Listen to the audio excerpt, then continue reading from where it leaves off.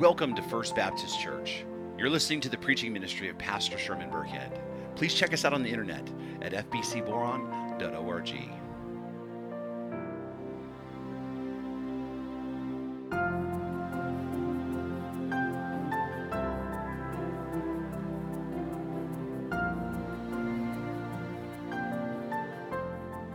If you guys have your Bibles, please take them out and turn with me to 1 Timothy chapter 6.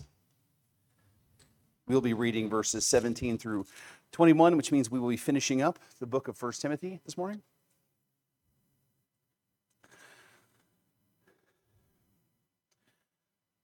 And before we read the text, let us come before the Lord and pray for the reading and the preaching of His word.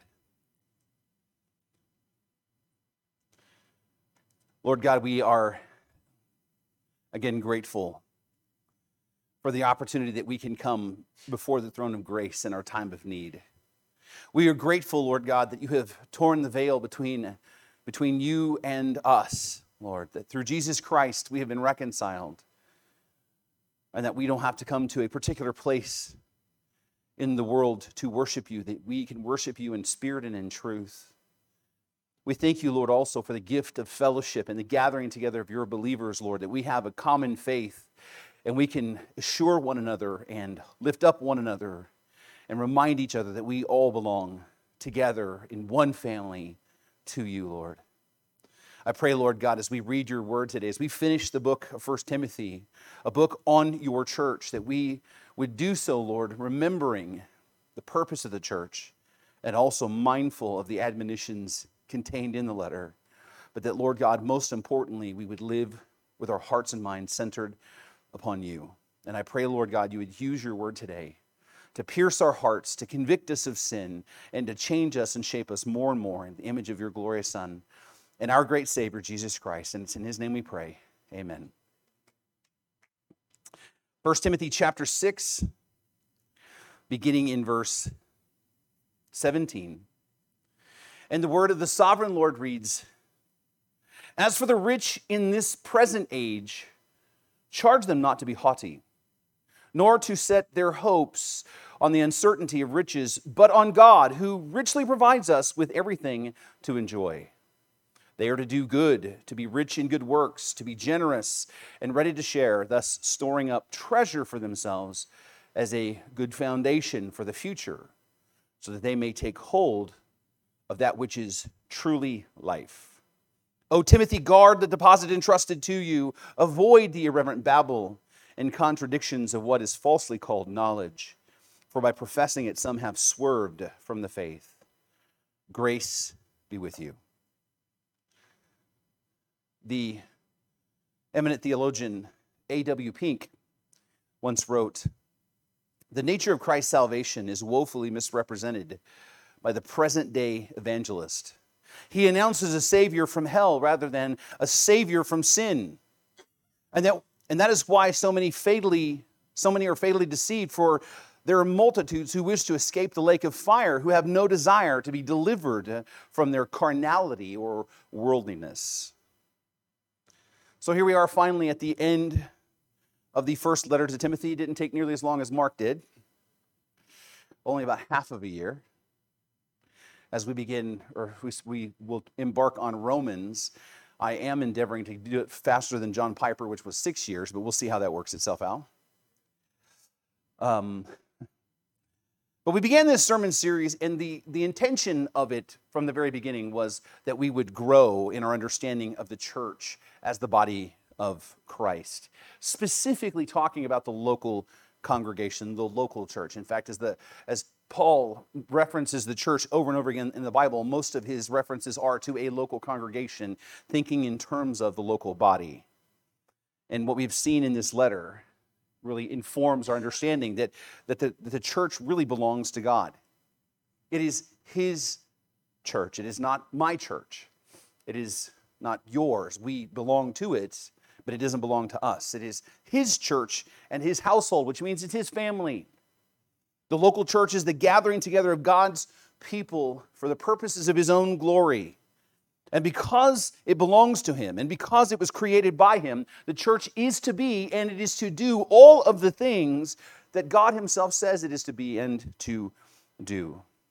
The church was created for God's purposes, and we are to seek to live out those purposes. And what we've seen in the church is that the church is the pillar and the buttress of the truth. The local church is the God-ordained instrument that He's using to declare and to defend the gospel of Jesus Christ. The church was created to proclaim and to protect the orthodox doctrines or the teachings of the Christian faith. You see, the church is not, as some would assume, a social club. And it's not just a community to belong to. Yes, it is a community that we belong to, but that's not the gist of it. The church is the tool, the instrument that God has been using to declare the gospel, to defend the faith, and to disciple the nations. The church, the local church, is the hope of the world because the church is the hub of the Christian life. This is where the family of God gathers together for worship. This is where God's sheep come to be fed. This is where the foundational teachings of the Christian faith are to be studied and to be learned and to be declared and to be preserved for the next generation. This is where the saints are, as it says in Ephesians, are equipped for the work of the ministry. Their part in the ministry and the mission of Christ. The church is also the launching pad from which we send out missionaries and church planters around the world to create more local churches. The church is God's instrument that He's been using to reach the dying world around us. And it's because of that the church must be lived in and operated the way that God has designed for it to. And this is why there is an expectation in the Bible of how the church is to be led. This is why there is expectations of qualifications for leaders of the church. I was talking to someone, and they were talking about some of the issues they were facing in their local assembly, and it comes down to there were people who were unqualified in leadership. Right? There's also an expectation of the members of the church that they would live and behave in a certain way in and as the church, and there's an expectation that they would joyfully submit to the leadership of those in the church. The church is the organism, the living, breathing organism by which the members of the church are being enabled to grow towards spiritual maturity and individually and corporately called to fulfill the mission to bring salvation to the world. And this is the truth that we have come to understand, and this is the truth that we wholeheartedly embrace. And what we've seen in this first letter to Timothy is Paul's calling this young pastor to faithfully stand in the gap and fight for that local church in Ephesus. The church in Ephesus was once a faithful church. It was started by Paul himself, but over time it allowed unqualified people to take over leadership in the church. And the result of that became people teaching false doctrines, either falsely or just in their ignorance. And that in turn led to behavioral issues inside the church. And upon discovering this, Paul left Timothy in that city to correct and bring that church back to its theological foundations. His job was to bring reformation to a church that had gone wayward, and Paul writes this letter to encourage him and to outline for him the basic things that he needs to do to get the church set straight. And as we talked about over and over again, but it's helpful to remember that the first thing Timothy was to do is to put an end to the false teaching. That's the starting point. And to discipline the false teachers. And then second, he was to shore up the leadership in the church and make sure that those who are in leadership are qualified. The Bible makes it clear that people who have leadership in the church are to be qualified on a number of different levels. And because of that, Timothy was expected to make sure that that standard was upheld. And then the third thing, he was to deal with the myriad of behavioral issues that sprung up as a result of false teaching. And he had to do that through the preaching of the word and gentle and loving church discipline. We sang this morning about asking God to discipline us. We struggle to reconcile the words loving and discipline in the same sentence, but really that's what Timothy was called to do. And one of the behavioral issues that Paul dealt with was one that many of us are familiar with. It's the issue of money, the issue of gain, and the issue of greed. In fact, in verse 5 of this same chapter, chapter 6, Paul states that false teachers see their ministry and living for God as really a means for profit, as a means to gain. In other words, they see their relationship with God as a means to grow in wealth. That they see that's why God has raised them up, is to bless them financially. Because their hearts are not set on the giver of the gifts, but rather the gifts themselves. And Paul warned Timothy that those who desire to be rich fall into all kinds of temptation, and many people have wandered away from the faith, right, in pursuit of wealth and have injured themselves greatly in the process. And then Paul gives us the very famous quote, the very famous verse that we're familiar with, that the love of money is a root of all kinds of evils, which I believe is something that we are familiar with, and I believe that we're seeing playing out in our common world today. We see things happen politically that doesn't make any sense, and people scratch their heads that it seems that certain people get away with things all the time. Why? Because the love of money is the root of all kinds of evils. I mean, think about this. In the last year and a half, there are 9 new billionaires. Any guesses in what industry they belong to? It's the pharmaceutical industry. Any epiphanies there, right? Hundreds of billions, in fact, I think it's even $1 trillion now, worldwide has been spent to combat a virus with over a 99% survival rate, with over almost $1 trillion. Now, here's the thing. I don't really care, where people are politically. I love them all the same, right? And I don't care if you are pro-vaccine or if you're somebody who's waiting or resistant to it. Right? Everyone needs to do their own homework. Everybody needs to weigh their own issues. Everybody needs to go to the Word of God and by their consciences make the decision for themselves. If you choose to receive the vaccine, then good for you. If it gives you peace of mind, praise the Lord for that. If you don't choose to do so, then good for you as well. You're making the decision what's best for you. My point is this, is I struggle to trust people and organizations who want to tell me what to do, who at the very same time have a vested financial interest in telling me what to do. I think it's naive for us to think that the billions of dollars being spent on this virus isn't influencing the outcome and influencing the narrative that's being told to us, as we have been assured of for decades now, that people who claim to be our friends will lie to us. Because as we know, that money is the root of all kinds of evils. As James White says, if you can get somebody to kill your mother-in-law for $5,000, how much more will they do for billions of dollars? Which is why Paul is telling Timothy the same thing. He warns them of the deceitfulness of riches. We all know, right, that riches can be deceitful. It's insidious, right? The desire for wealth. We know it, right? Everybody knows that money can't buy happiness, but everybody's wanting to try, right? And then he reminds us that there is great gain instead and great security in the advantage in contentment. That there's great gain in contentment with godliness. That being content with the things that we already have, that what God has provided for us, whether it's a little or whether it's a whole lot, that we can have great gain in contentment by pursuing a life that honors God. Now with that, as we have talked about, Paul is not saying that wealth is bad in of itself. There are those who will read Paul's words here or read different parts of the Bible and say, see, if you're rich, you're just going to hell.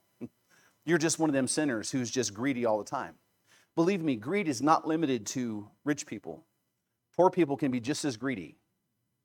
So Paul's not saying that wealth itself is bad, and he's not saying that having a lot of wealth is bad, and he's certainly not saying that saving and investing for the future is bad. In fact, the Bible makes a clear case that we ought to be, good stewards and frugal and plan well. What Paul is saying is the issue tends to be we have an issue of the heart. You see, wealth has a gravitational pull for most of us. And that gravitational pull tends to draw people away from God and toward greed. This is why Jesus says that it's easier, this is what he said literally, it's easier for a camel to go through an eye of a needle than for a rich man to enter the kingdom of heaven. And no, he wasn't talking about a gate in a city, and no, he wasn't talking about a rope. He was talking about a literal big animal fitting through a small hole, and said that it's easier for a camel to go through an eye of a needle than a rich man to enter in the kingdom of heaven. And his disciples, immediately recognizing the impossibility, said, well, then who can be saved? And Jesus makes it clear that with man this is impossible. With God, all things are possible.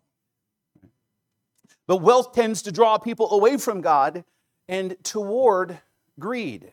Wealth tends to lead people to believe that it is the source of their security, that it's the source of their happiness, it's the source of their joy and hope, that it's the source of even their identity. That's why Paul talks about the love of money and the desire to be rich and the craving of wealth. He uses those verbs, right? Wealth tends to draw our hearts and affections away from God toward it. And again, wealth itself is not the issue. It's the heart's response to it's the issue. And that's why Paul makes a point to say that contentment, being content with whatever we have and keeping our eyes fixed on God and pursuing a life that's pleasing to Him, that's what's truly profitable and fulfilling, right? A fulfilling way to live. Even if you are poor, even if you are a widow, dependent upon the church, even if you have to work 3 jobs and you work hard every day just to make a living, it is better to live that way and live content and live for God than to sell your soul and pursue wealth. This is the point that Paul has been making. But what about those who were already wealthy? Those Christians who had great resources at their disposal. Would Paul call them to just suddenly sell it all and then, take a vow of poverty? In Ephesus, there were a number of Christians who were poor. But there were also a number of Christians who were very well off. In fact, there were a few who were very, very, very wealthy. What about them? Well, Paul, in this text, will address them. But some of you might be surprised at how he addresses them. And some of you might even think, well, why are we even talking about this? That's all well and good, right? But what does this have to do with us? He's talking to the rich. And guess what? You look around, we ain't rich. I would say that this has more to do with us than you might think. So turn with me to 1 Timothy chapter 6, and we'll start reading verse 17. And Paul says, as for the rich in this present age. I stop there because in this phrase is an idea that many people overlook with respect to money and wealth and financial gain. And oftentimes, as we read the Bible, sometimes we just kind of read through phrases and words as if we kind of understand where he's going, sometimes forgetting to stop and go, wait a minute, why did he say it that way? Right? But there's something that he's communicating in the way he says this. And the word I'm referring to is not the word rich. Obviously, he's talking about rich people, right? But I want you to notice how he qualifies them. He says that they are rich in this present age. That's the important idea here. This present age. Now, at this time. By the way that you define this present age theologically is the age between Christ's first coming and then when he comes again, right? So we are living in what? This present age. And again, notice he says, the rich in this present age. Now, think about this for a second. What is the implications of what he's saying when he says it this way? Because he didn't say it like this on accident. Paul is brilliant, and also he is inspired by the Holy Spirit to say what he says, how he says it. What is the underlying point that he's making here? What he's saying is those who are rich now, in this present age. But they may not be rich in the next age. That being rich now and being rich then are two completely different things. That being rich in this present age doesn't necessarily mean that you get to be rich in the next. In fact, it could be quite the opposite. That's the underlying point of the text here. In fact, I want you to look at verse 19. Paul says, thus storing up treasure, right? Seeking to be rich, thus storing up treasure for themselves as a good foundation for what? The future. Paul is saying that the rich in this age ought to do something in order to store up treasure for the future. And the future he's talking about is not retirement. He's not talking about 401ks. By the way, they didn't exist back then, right? He's not talking about storing up for so when you get old that you have a couple of bucks to live on. No, he's talking about the future, the ultimate future. The future that all of mankind, by the way, has been designed for, a future in eternity.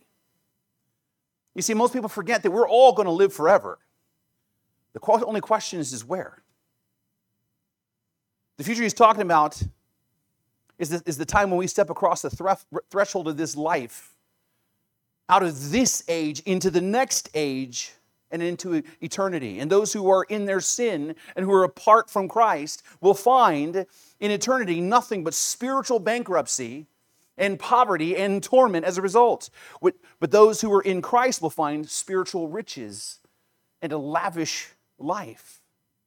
That's the future that Paul is talking about. What Paul is saying here is what a person does here and now in this present life, this present age, then echoes and reverberates all the way into eternity.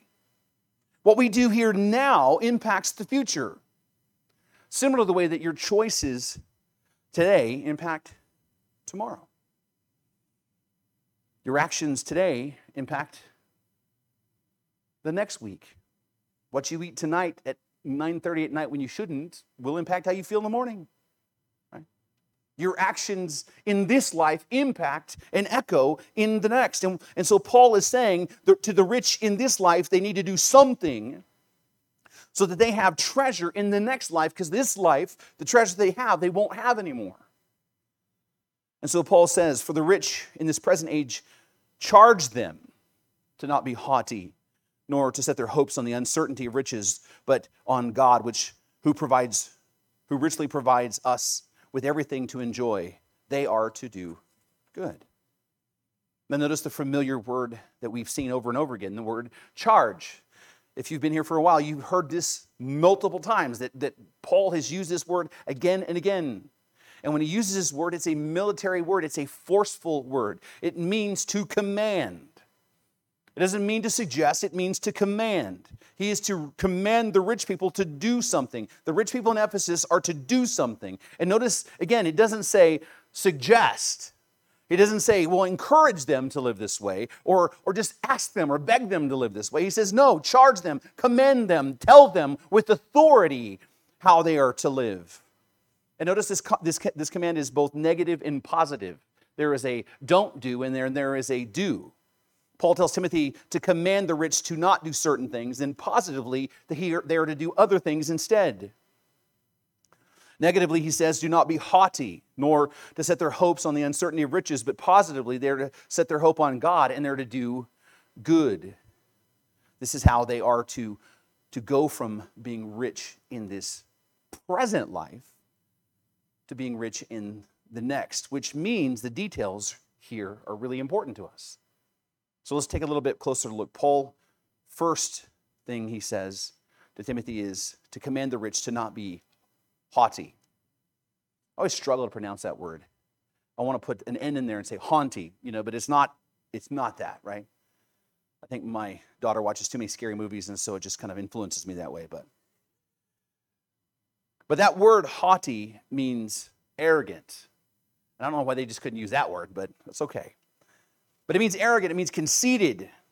Now, why in the world would Paul tell Timothy to warn the rich to not be arrogant and full of themselves? Because the natural tendency for those who are wealthy is to be what? Conceited and arrogant. I mean, we see it every day, especially now with social media and the celebrity culture. We see it even like in the political spectrum. I mean, we just saw it in Congress, a famous young congresswoman whose fame baffles me. But she goes to a $30,000 a plate dinner. You paid $30,000 to eat cold chicken, right? $30,000 a plate dinner, wearing a white dress emblazoned with the red letters that say, tax the rich. I'm going, do you understand the very walking contradiction you are right now? I mean, think about that.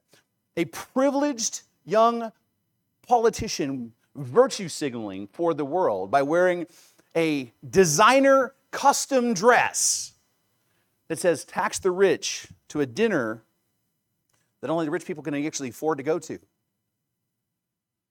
What arrogance to pretend that as if she's a champion of the people. Right? And even more than that, this congresswoman shows up at the dinner with all the other guests who, by the way, remind us all the time that we're continuing in a pandemic and tell us we got to wear a mask and social distance, but they don't have masks on. But by the way, all the people who are working there and serving, you see them in the background, huddled away from these celebrities, and all of them are forced to wear masks.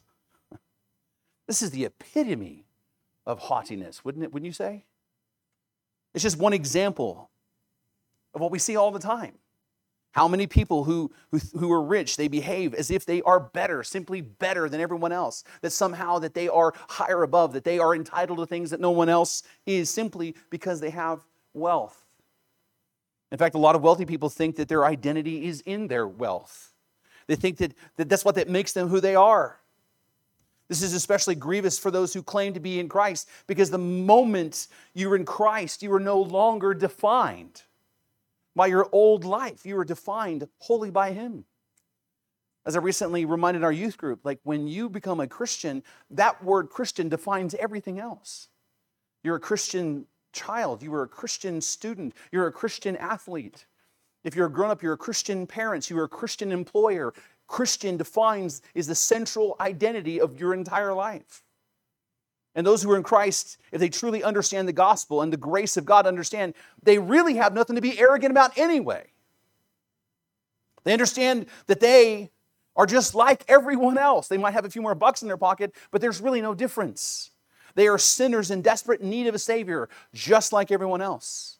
They are born totally depraved, just like everyone else. They are rightfully under the wrath of God, just like everyone else. And their only hope is not money or fame or influence. Their only hope is the finished work of Christ on the cross, just like everyone else. Those who have been saved by grace alone, through faith alone, in Christ alone, have no cause. Never, ever do they have a cause to be arrogant or conceited or to look down on anyone, regardless of how vast their wealth may be. And so Paul says, do not be haughty. And he says, nor set their hopes on the uncertainty of riches. So if there's another temptation besides being haughty that wealth brings, is the temptation that we see in people, that they will look at their riches and their wealth as a source of what? Of security. The people, rich and poor, both of them will see wealth as a source of stability, wealth as a source of security. I mean, let's just all admit it. I think we've all thought to ourselves, a little more money might make me feel a little bit more secure right now. Man, if I had another $1,000 a month, gosh, life would be so good. Man, if I could just win the lottery someday, right? Gosh, I would really be set. If I just had, this amount of money in the bank, then I'd feel secure. Not only does wealth cause people to become arrogant, it draws them to hope in wealth, to find security in it, to find stability in it. Those who have wealth and those who desire to have wealth can fall into the trap of thinking that wealth can bring true security. In fact, I want you to notice two things that wealth can cause in someone.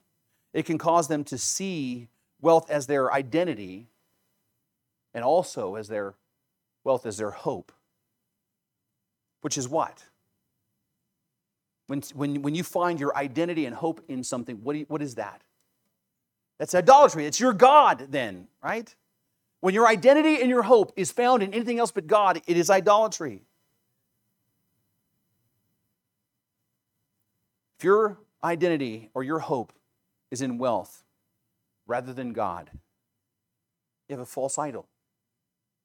That's why Paul says, charge them, command them to not be arrogant and not set their hopes on the uncertainty of riches, but on God. And notice he says that the riches that people trust in, the riches that people build their identity on, that people build their whole existence around, those riches are ungodly.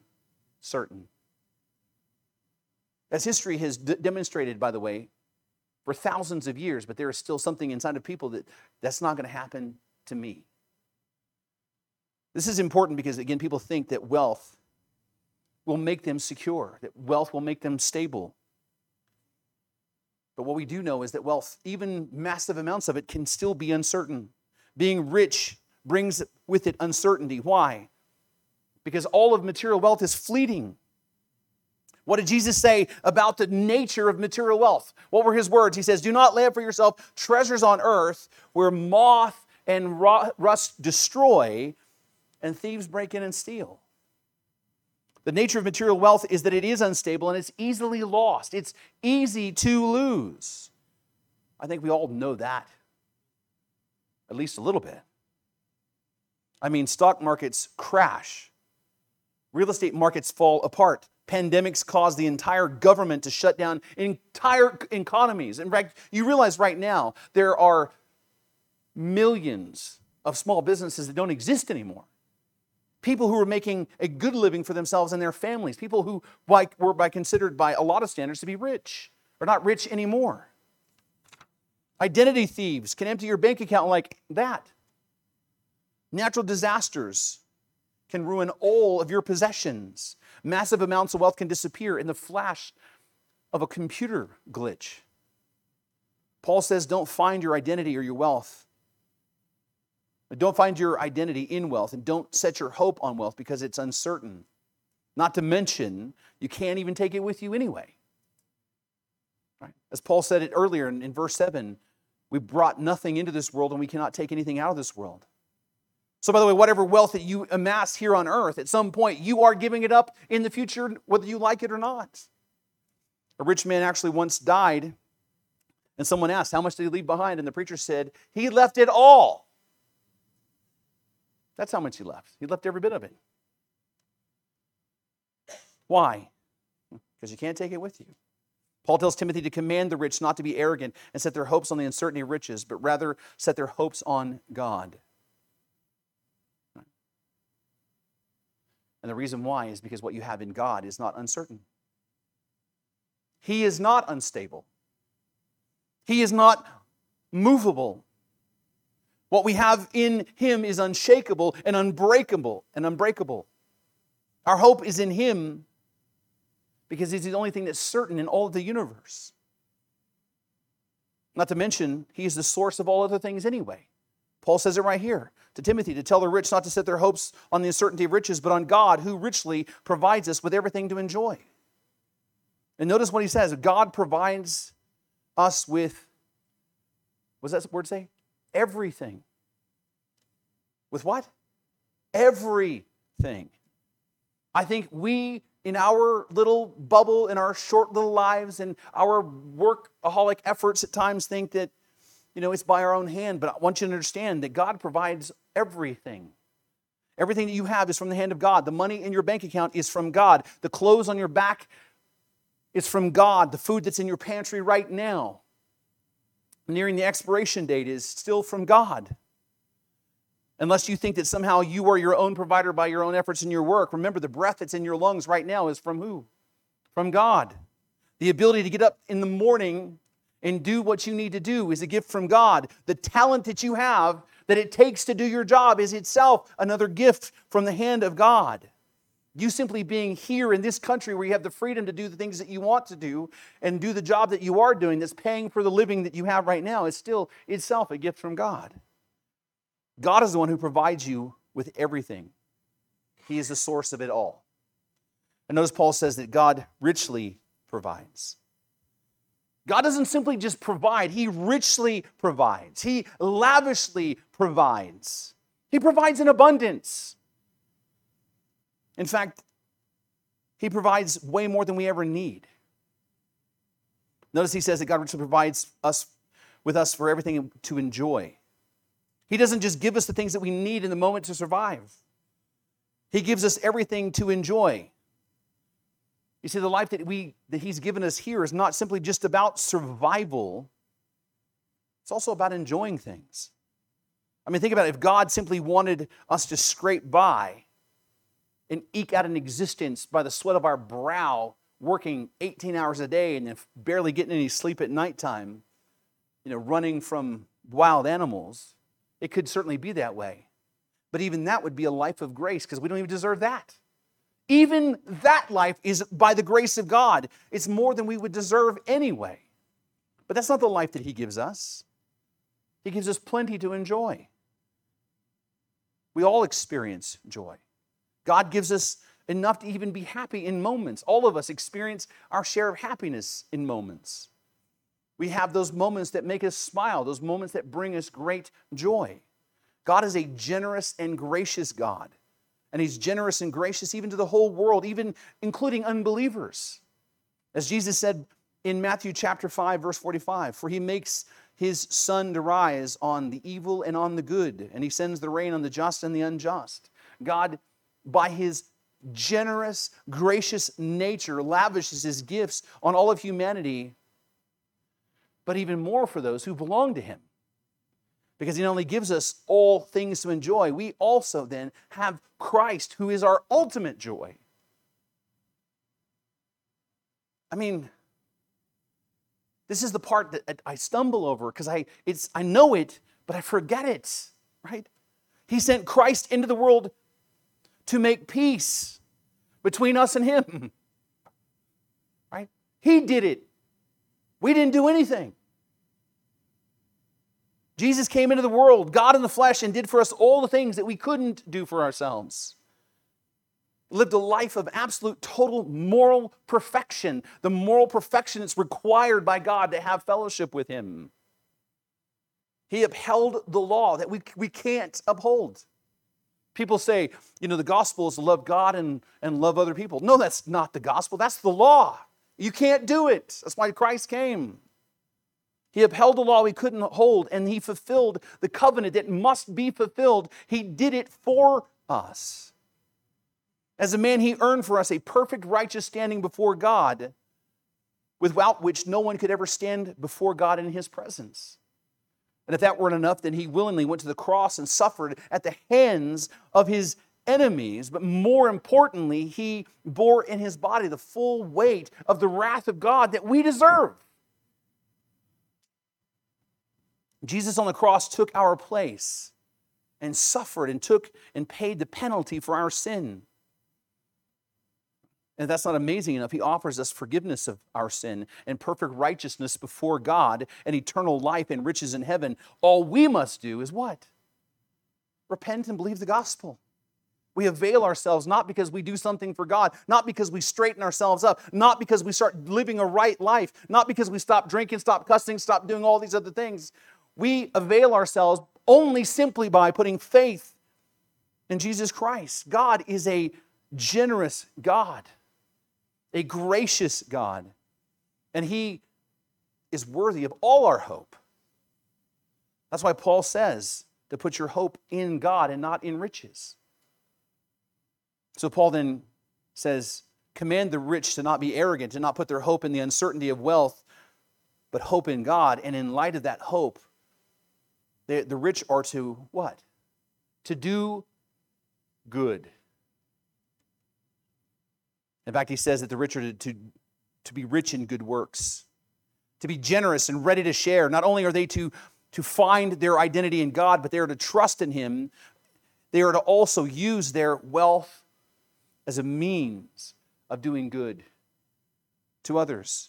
He says they are to be generous and share what they have and be rich in good works. And remember, Paul tells Timothy, this is a command.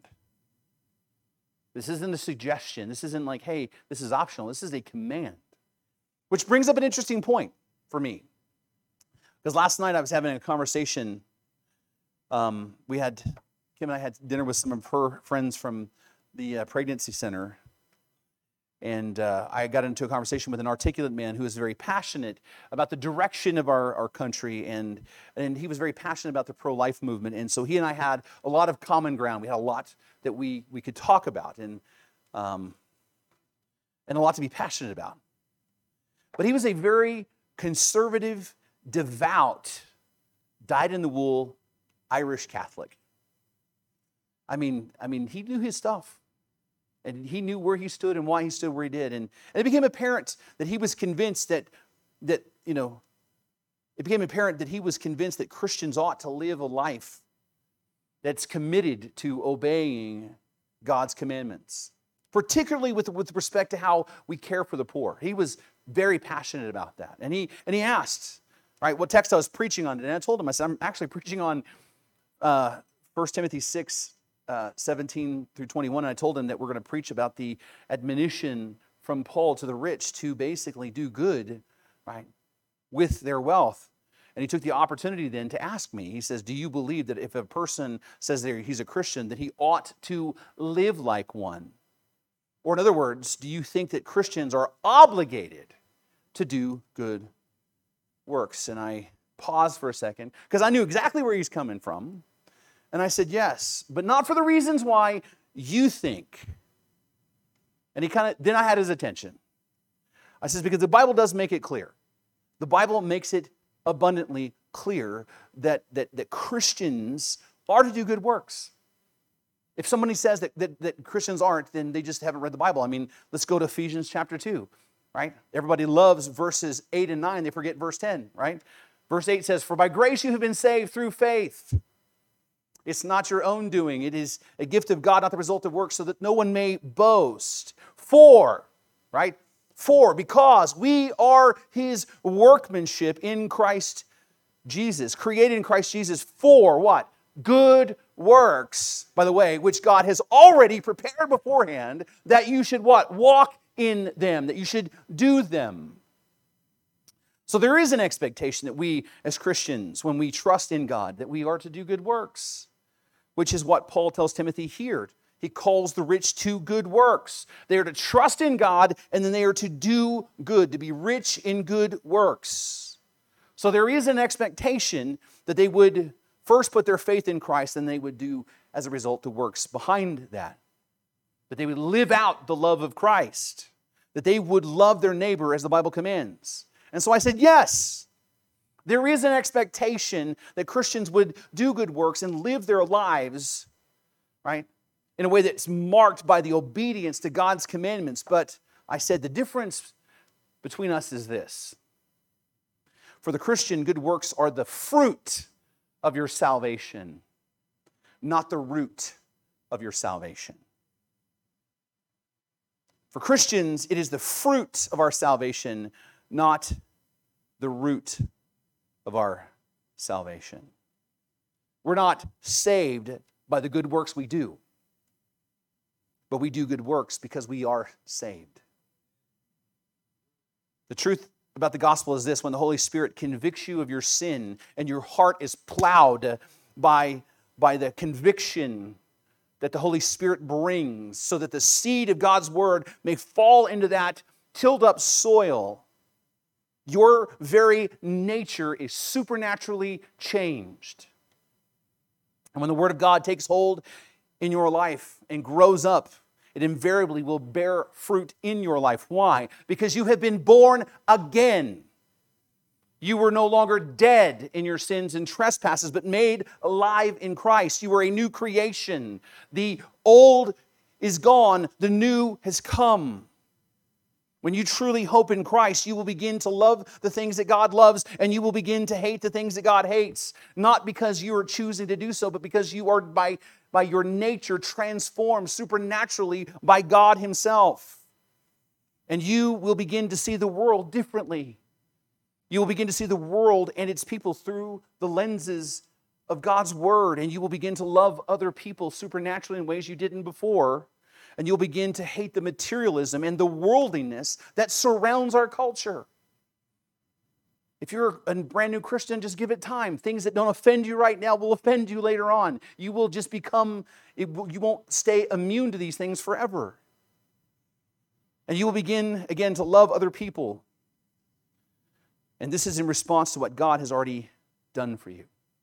We don't do good works to make God love us. We do good works because He already loved us and rescued us by His grace.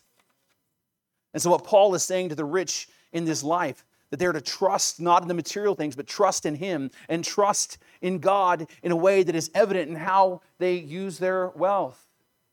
Those who are in Christ will do good with what God has entrusted with them because God is the source of it anyway. And they will be an instrument of great good by being generous and sharing what they have, and in the process storing up for themselves treasures as a good foundation for the future. They're storing up for themselves treasures in heaven. As Jesus Himself said, do not lay up for yourselves treasures on earth where the moth and rust destroy and where thieves break in and steal, but lay up for yourselves treasures in heaven where neither moth nor rust destroy and where thieves do not break in and steal. For where your treasure is, there your heart will be also. Jesus and Paul both remind us not to focus our attention on acquiring and maintaining wealth here and now. Now, understand, that does not say, do not be wise with your money and invest for the future. That's not what it's saying. It's saying, don't make that the focus of your life, but use what you have to store up treasures in heaven, which is the service that we render to other people, which is the love that we share with other people, which is the gospel that we proclaim to other people, which is the other people who come to faith in Christ. Those are the treasures that we're storing up. We're to live not for what we have now. We're not to live for what can be taken from us and destroyed. We're to live for what is eternal. And Jesus says, where your treasure is, there your heart will be also. If your treasure is material things and your heart is not set on God, it's as simple as that. And by the way, I didn't write the mail, I just deliver it. Okay? As my brother Vody says all the time. If you treasure material things, then your heart's not set on God, but on the material world. But if your heart is set on the heavenly treasures, you will give evidence by that fact that your heart is set on God by the way that you use what you have. In fact, Jesus goes on to say, the eye is the lamp of the body. So if your eye is healthy, your whole body will be full of light. But if your eye is bad, then your whole body will be full of darkness. If then the light in you is darkness, how great the darkness. And then he says, no one can serve two masters, for either you will hate the one or love the other, or he will be devoted to the one and despise the other. You cannot serve God and money. You can have but one God. This is the emphasis of what Paul is saying here. The rich are not to trust in their material things, they're to trust in God. Right? And the outworking of their faith is the good works that they produce through sharing and generosity that produces lasting treasure in heaven. Heavenly treasure. And then he says, so that they may take hold of that which is truly life. This is similar to what Paul had told Timothy with respect to grabbing a hold of eternal life. What Paul is saying to the rich is that they need to take hold of real life. And real life is the life that doesn't fade away. As we know, right? That whatever security you have in this life, whatever life that you have now, will not last. As we have family members that lose 2 family members in one day. As we lost a member of our community, a young lady with 4 children, much younger than me. And I'm young. But the point I'm trying to make here is that the life that we live here today doesn't last. Paul's saying that the rich need to take hold of real life. And Paul's saying those who are rich here and now need to live a life that will make them rich in a life to come. They're to live with eternity in view. By the way, not just the rich need to live this way, right? We all need to live with eternity in view. But the admonition is that they are to use their abundance that God has already blessed them with to enrich the lives of other people and give evidence of their hope in God, producing a treasure in heaven, which again goes with Paul's admonition to Timothy to be all in for the cause of Christ. The rich in this life are to use their resources to further the kingdom of God in very big ways. And then after that, Paul says to Timothy, "O Timothy, guard the deposit entrusted to you." This brings us back to Timothy's mission, right? This brings us back really to the foundation of everything else, right? It brings us back to the purpose of the church. It brings us back to even the Christian life. The Christian life is all about the gospel. One of the greatest truths I've ever discovered in my Christian life is that my Christian life is always about the gospel. That the gospel is not the beginning stage of my Christian life, and I go, there's the gospel, Christianity 1.0. Now I move on to the rest of the Christian life, 1.2, and never think about the gospel again. No, it is always, always, always about the gospel. The Christian life is about the gospel. It's about hearing the gospel. It's about believing the gospel. It's about preaching ourselves the gospel and reminding ourselves of the gospel. And it's about defending the gospel. We are to guard and protect the deposit, the truth of God's word that He's entrusted to us all. Right? That is what Paul is telling Timothy, that he is to guard and stand firm. Right? And by the way, by extension, we all ought to be doing the same. And we do that by, number one, standing up and defending the orthodox doctrines of the Christian faith. That's how we defend or to guard the deposits. This is why we say things that theology matters, because it does. That doctrine matters, because it does. That without the orthodox foundation, without the orthodox doctrines of the church, we would lose our handle on the gospel. That's number one. Number two, we are to guard the gospel in how we live. That we don't destroy the gospel that we claim to believe in by living lives that are inconsistent with the gospel. We're to guard the deposit by being faithful to the Word of God and by pursuing godliness in our lives. That we're to live the upright, godly lives that we're called to. The godliness that Paul has talked about throughout this entire letter of 1 Timothy, by the way. That's how we guard the gospel. Church, this is how we together guard the gospel. Now, not that we're going to be perfect, because we won't be, right? But the Christian life is also marked by Jesus' first admonition to those who would believe, right? He said what? Repent and believe the gospel. It's not a one-time event, it's a continual event. We continue to repent and believe. When we fall down, what do? We repent and believe, right? And when we get back up and we continue on and slip again, what do? We repent and believe, trusting that God will bring us safely home. Now, as we wrap this up, let's just quickly talk about application one last time. How does this admonition to the rich apply to us? I mean, because many of us would say we're not rich. And by a lot of standards, some of us would say we're not, right? But the reality is, it's simply not true, right? We live in America.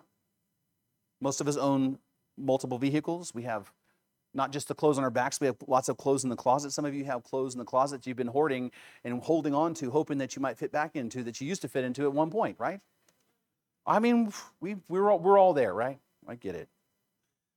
And most of us have food in the refrigerator and in the pantry. Even stuff that will probably go bad that we won't ever get to. But that can of like kidney beans that are tucked away in the back, been there for like 6 years, right? And then we also not only have that, but we have excess money to pay for things like cell phones and cable television and trips to other cities and states. In fact, right after this very service here, you know, my wife and I and McKaylee, we're gonna make a 180-mile round trip to go see my daughter and her family, because you know they're gonna do her ultrasound, and you know, praise the Lord, we get to do that, right? But that's an extra, right? I mean, we don't need that to live, but we can afford the extra fuel to get there. The truth is that all of us in this room have more resources than 98% of the rest of the world. Vastly more, right? By comparison, right, we are wealthy beyond the imagination of many people we know. Just think about Wilson and the orphans in Kenya. $200 feeds those kids for an entire month. We'll spend $200 at the cafe in a couple weeks. And what about Asif in Pakistan? They don't have near even what we even the poorest among us have. So indeed, in one respect, we are truly rich. Now understand, we're not uber rich and don't have unlimited resources like some people, right? We don't have infinite stores of money laying around. But we do have more than others, and we need to be careful not to set our hope on the riches that we do have. Now hear me, we need to be good stewards. We need to save for bumpy times. We need to pay our bills, right? You need to have a couple extra bucks just in case of emergencies, right? We need to fund retirements. I mean, those are all relevant things. But we also need to remember we do have enough excess to be able to help and bless and be rich in good works. And we would likewise be wise to be generous and ready to share. Not in an effort to make God love us, but because he already does love us. And I say that, I want you to know I'm saying these things because this is where the text led, right? Not because I think that you're not generous. In fact, I think this congregation is one of the most generous that I've ever seen. I, again, having the same conversation with this man, he asked the size of the town and the size of the church, and he's like, so how tough is it for you guys to pay your bills? I said, we pay our bills every month, right? Praise the Lord. Like, we have never missed anything here at First Baptist Church. He goes, well, what about the organization above you? I said, what organization above you? So he didn't understand how, he's a Catholic, right? He didn't understand how Baptist, I said, we're an autonomous church. He said, so you don't have a church that's higher up than you? I said, no. So what happens if you get in financial trouble? I said, we just buckle down and pay our bills, right? God has been faithful to us since 1938. And he's like, you've been around since that long? I said, this church has, yes, because of the faithfulness of this congregation. But in that, I would encourage all of us to really look and evaluate.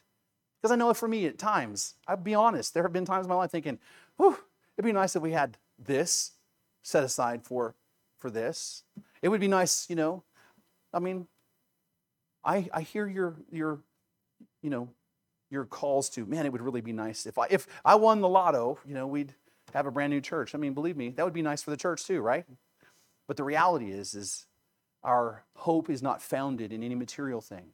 Our hope is founded on the security of Jesus Christ, the rock of our salvation. And this is the message that we proclaim. This is the hope of the world. As the rest of the world runs after wealth and privilege and vanity and fame, right? As they run about breaking themselves and destroying themselves and mutilating their bodies, we must go out into the world and continue to remind them that there is but one hope, and that hope is Jesus Christ. That is the hope that we have. And that, by the way, brothers and sisters, is the entire purpose of the church. And that is why God designed the church to be the way that it is. That if we will be the church that God is calling us to be, we'll be a beacon of hope and a light to a dying world. And prayerfully and hopefully then we'll raise up leaders in this church who will go further out in the world, starting other churches. And that, let me pray for you. You've been listening to the preaching ministry of Pastor Sherman Burkhead, a production of First Baptist Church in Boron, California. Our website address is fbcboron.org. And would you please consider partnering with us financially as we work to share the hope and the gospel of Jesus Christ with our community and our world.